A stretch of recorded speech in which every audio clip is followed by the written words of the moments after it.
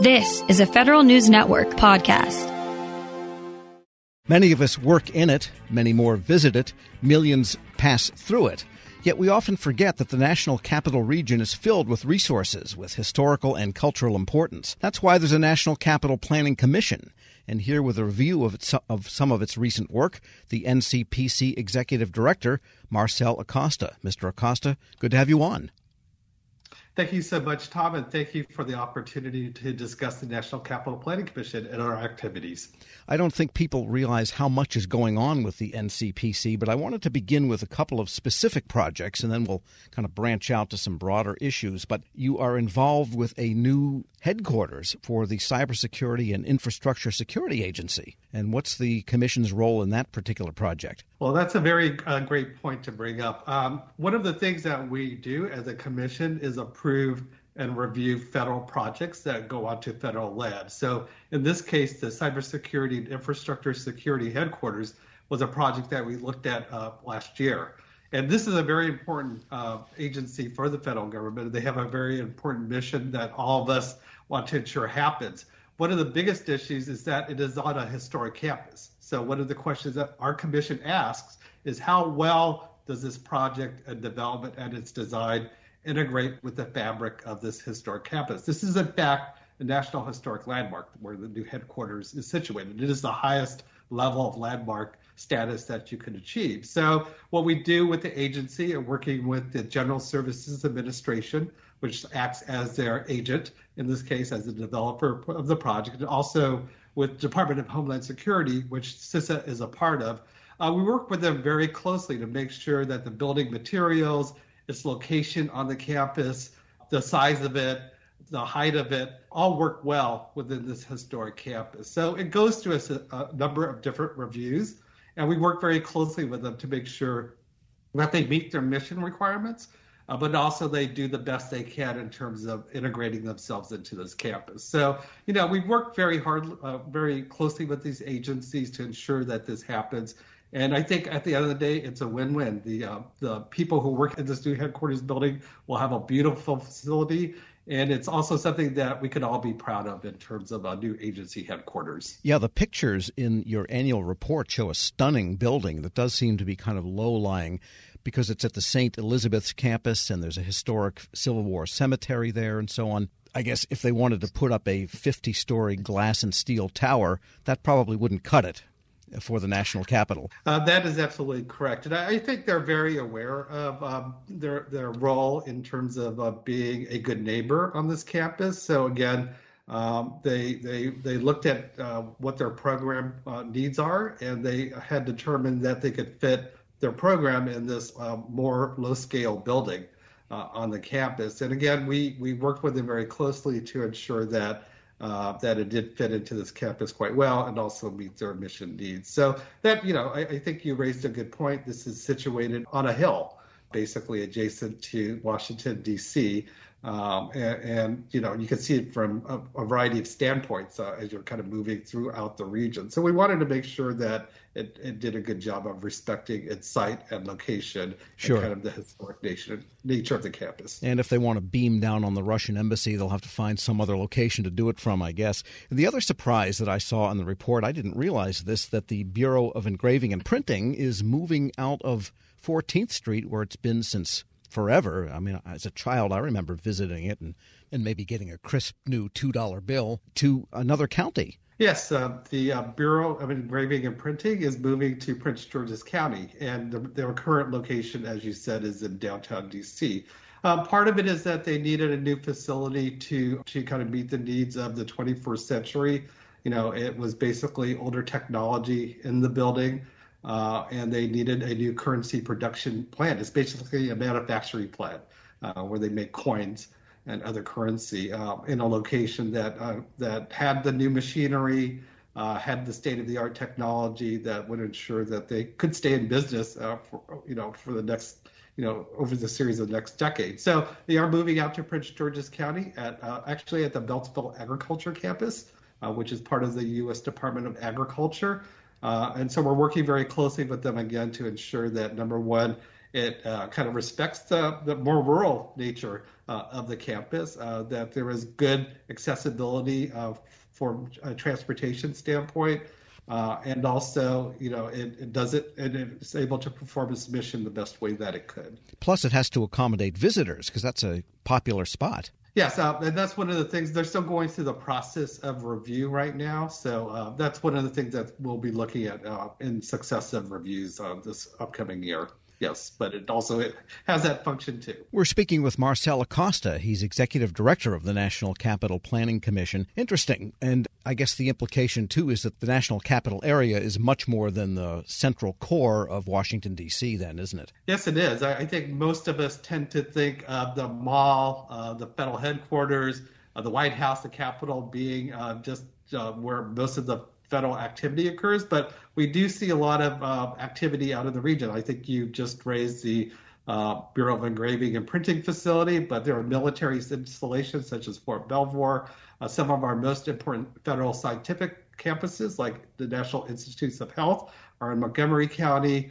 So we have a number of very important mission-critical federal agencies that are situated both in Virginia and in Maryland that all comprise the National Capital Region. So our agency looks and reviews projects not only in Washington, D.C., and you tend to think of the Smithsonian Museums, for instance, or new memorials as things that the National Capital Planning Commission reviews, but we do review a number of very important federal installations and facilities throughout this region. And just one more detail I wanted to ask you about, and that is the Pennsylvania Avenue initiative, bringing us back downtown here.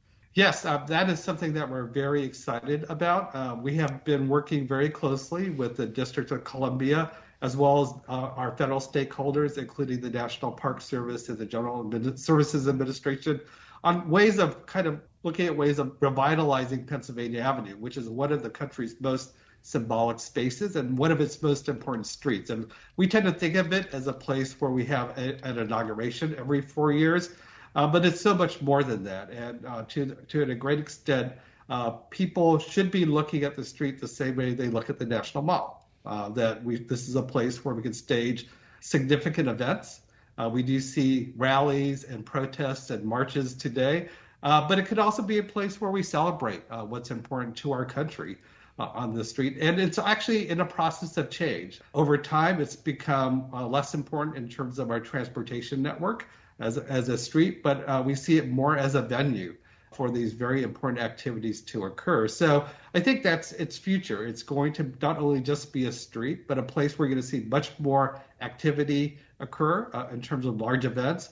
You're also going to see it become much more of a public space. We're going to start thinking of it more in terms of a major park, a major plaza in our nation's capital, as opposed to a street that carries cars.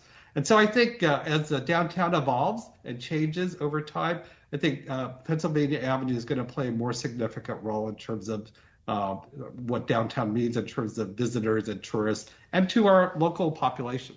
Do you know at one time on Pennsylvania Avenue there was a shoe repair shop that you could walk in and get your shoes repaired right on the spot?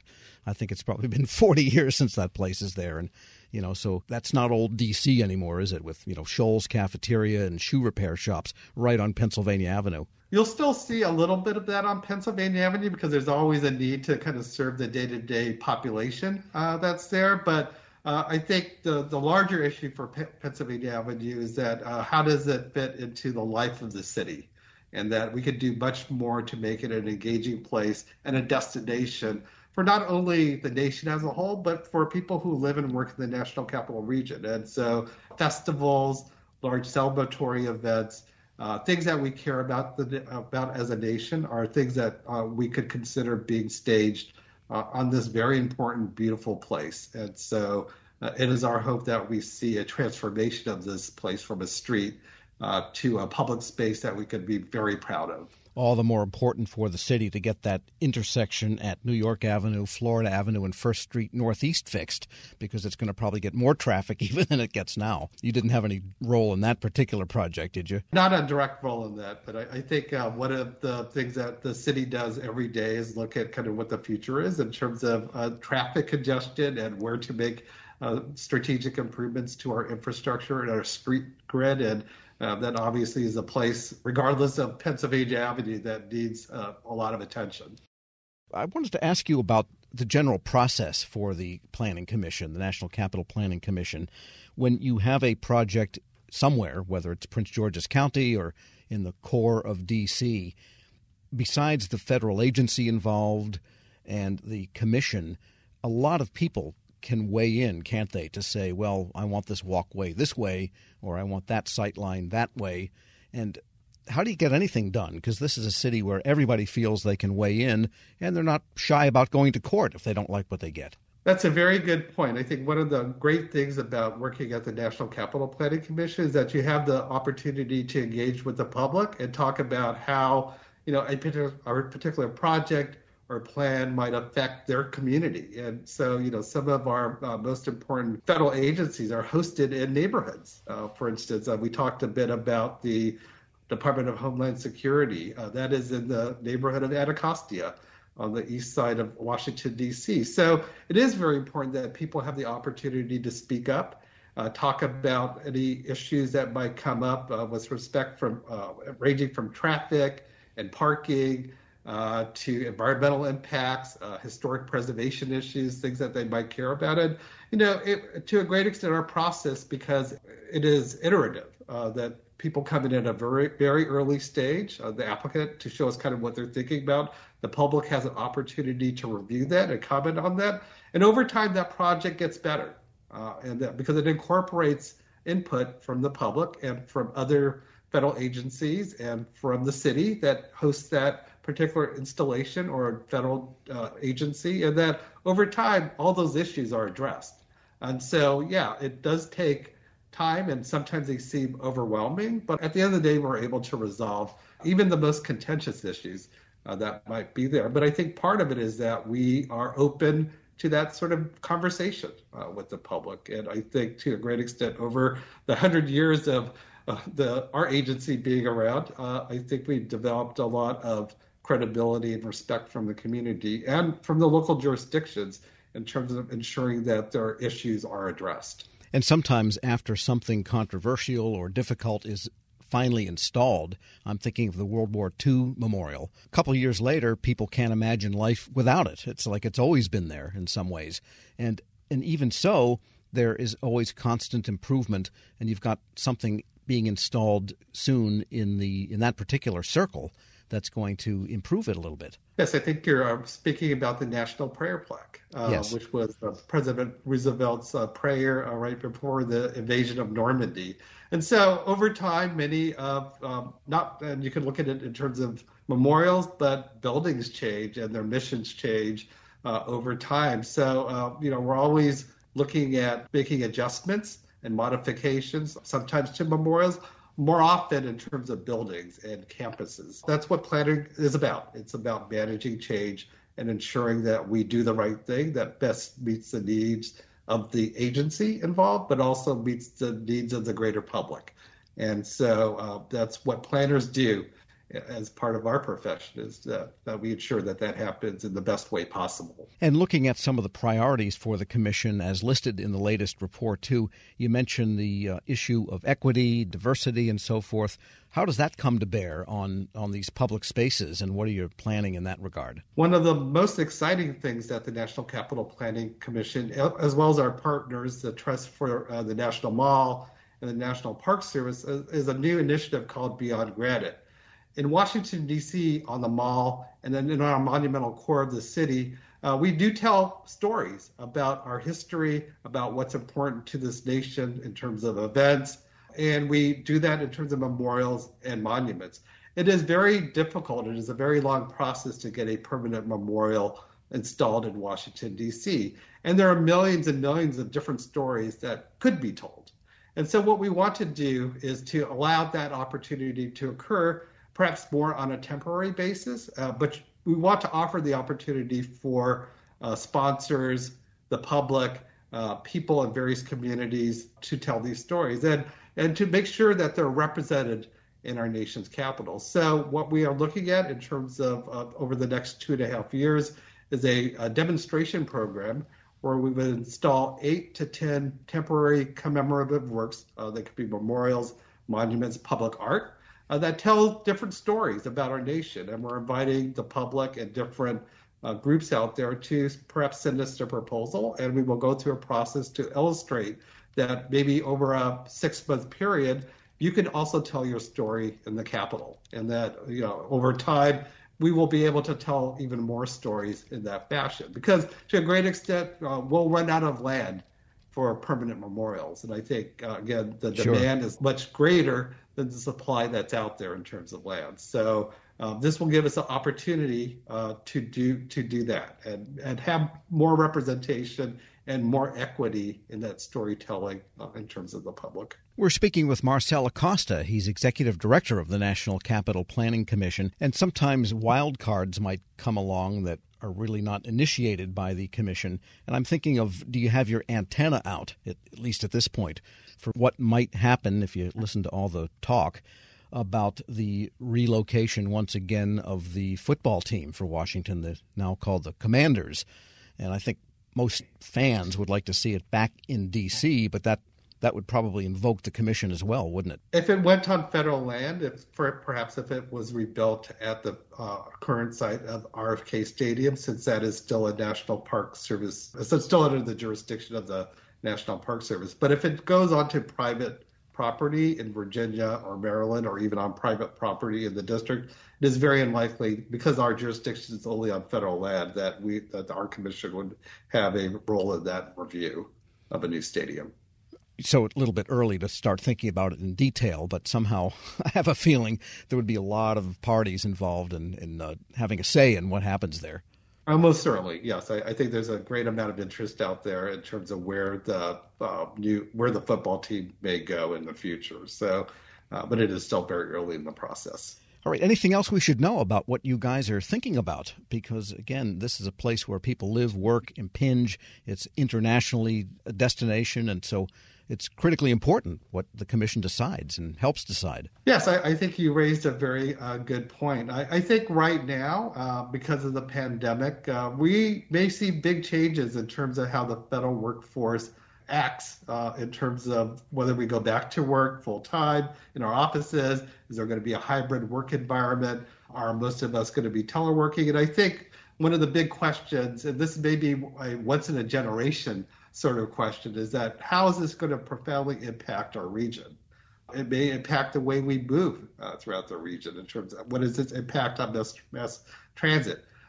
If we are teleworking, if the federal workforce is teleworking downtown, what does it mean to the livelihood of downtown D.C., for instance? So I think there are a great number of questions out there that we're looking at with our sister federal agencies, as well as the local jurisdictions. And I think that will be the big planning question that all of us will be addressing over the coming years. And this doesn't only deal with the federal workforce, but kind of the workforce in general.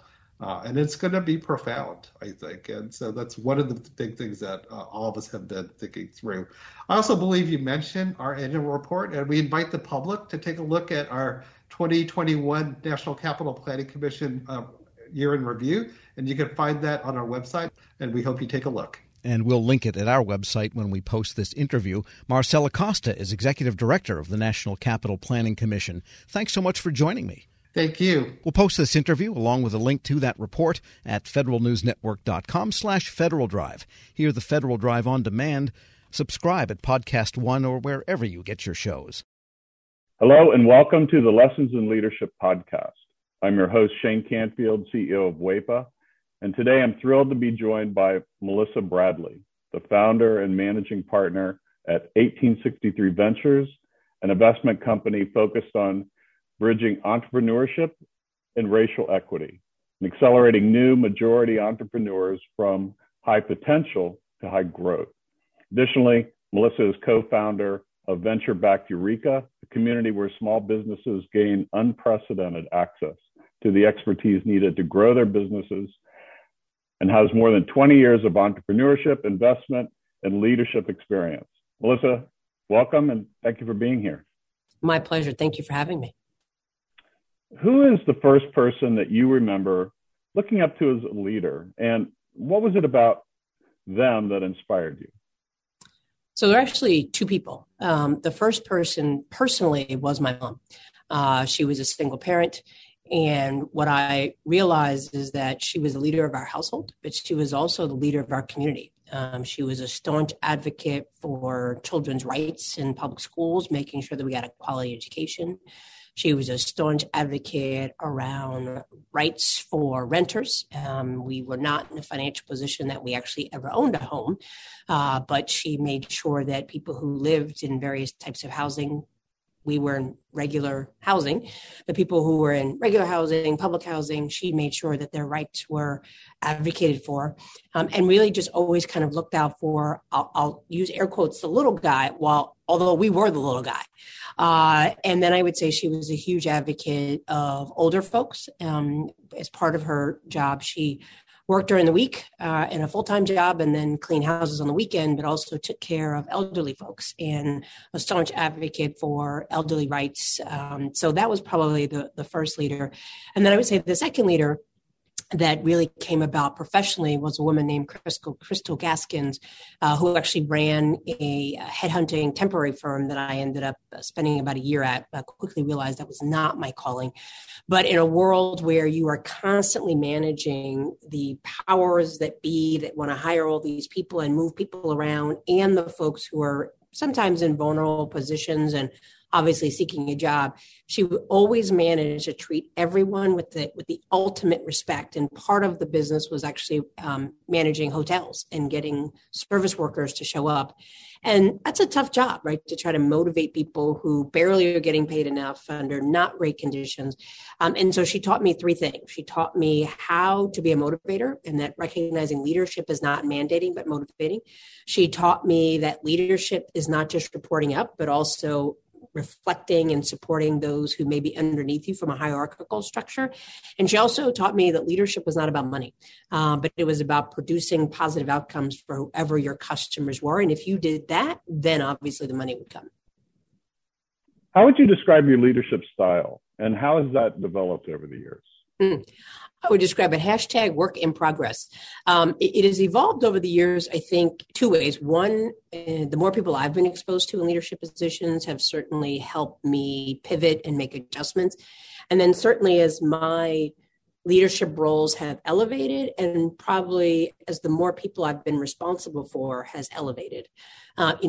Certainly being managing partner and founder of 1863 Ventures, we manage a lot of people. We have actually tripled our staff this year. And so we went from 3 people to 12 people plus and growing.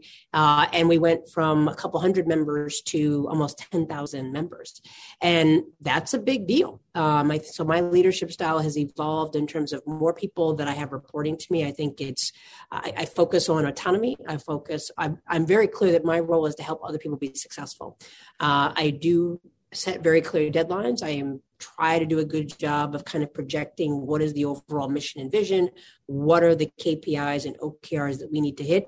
And then I feel like I need to get out the way. I need not be a micromanager. I need to recognize, particularly since COVID, that people have kids, they have lives, they have ways that they know how they perform best. And so we now have people who work for me all over the world.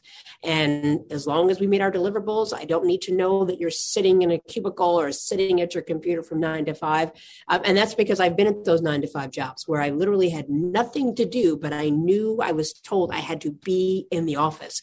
And it just seemed like a complete waste of time. And so I'm really laser focused on outcomes and productivity and advancing the vision and mission, and not on what does it look like? Because I think successful work looks different for everyone. And then I would say more externally, as we now have grown to lots of members and we have a social media presence and I talk to people, I'm mindful that the probably the most important from an external perspective about my leadership is that I am mindful that I am modeling not just for myself, but particularly for other leaders, and particularly Black women and certainly gay Black women. There are not a lot of us. You mentioned that I'm a co-founder of Eureka, so I'm fortunate enough to be in the first 30 or so Black women that have been supported through venture capital, which is a sad statistic, but for a different topic. And so I'm mindful that people are always watching me. And I would say that certainly as a Black woman, people are always watching you, not always for the better and cheering you on, but waiting for you to make a mistake and slip up. And so I'm mindful that when I step into a room or I show up somewhere, I'm not just representing Melissa Bradley and my immediate family. I'm representing all of my members and potentially sending a signal effect of what other people are going to expect as Black women. And the final thing I would say that definitely has evolved since now that I'm over 50 is that I feel a much greater freedom to say what's on my mind than I did before. And I do that. I probably said what was on my mind before, but in a way that was reflective of my frustration and anger with the system. And now I say it with the level of calmness and the expectation that it's important that we are honest around what do Black communities experience, and to phrase it in a way not based on anger, but really using data. And so I would say I've consistently been a staunch advocate for Black and brown communities, but has evolved from being very reactive and saying, well, don't do this and don't do that, to saying, let me explain to you why I think it's important that we take this up, and really letting the facts drive the discussion. Some of that probably comes from the fact that I've worked in 2 presidential administrations, and we all know that just goes back and forth and oftentimes based on rhetoric and not fact.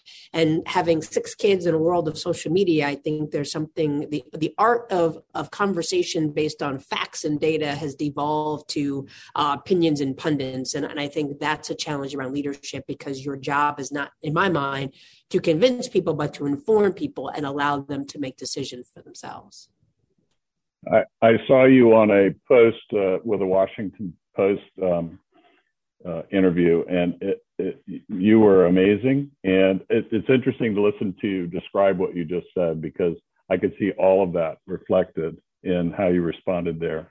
And make one other quick comment about, as a company grows, WEPA is growing as well. And you are so spot on. We have, as leaders, we have to let go and trust those people that work for us and empower them to do their job, and then let them roll. And that's not always easy. This episode is brought to you by Zelle.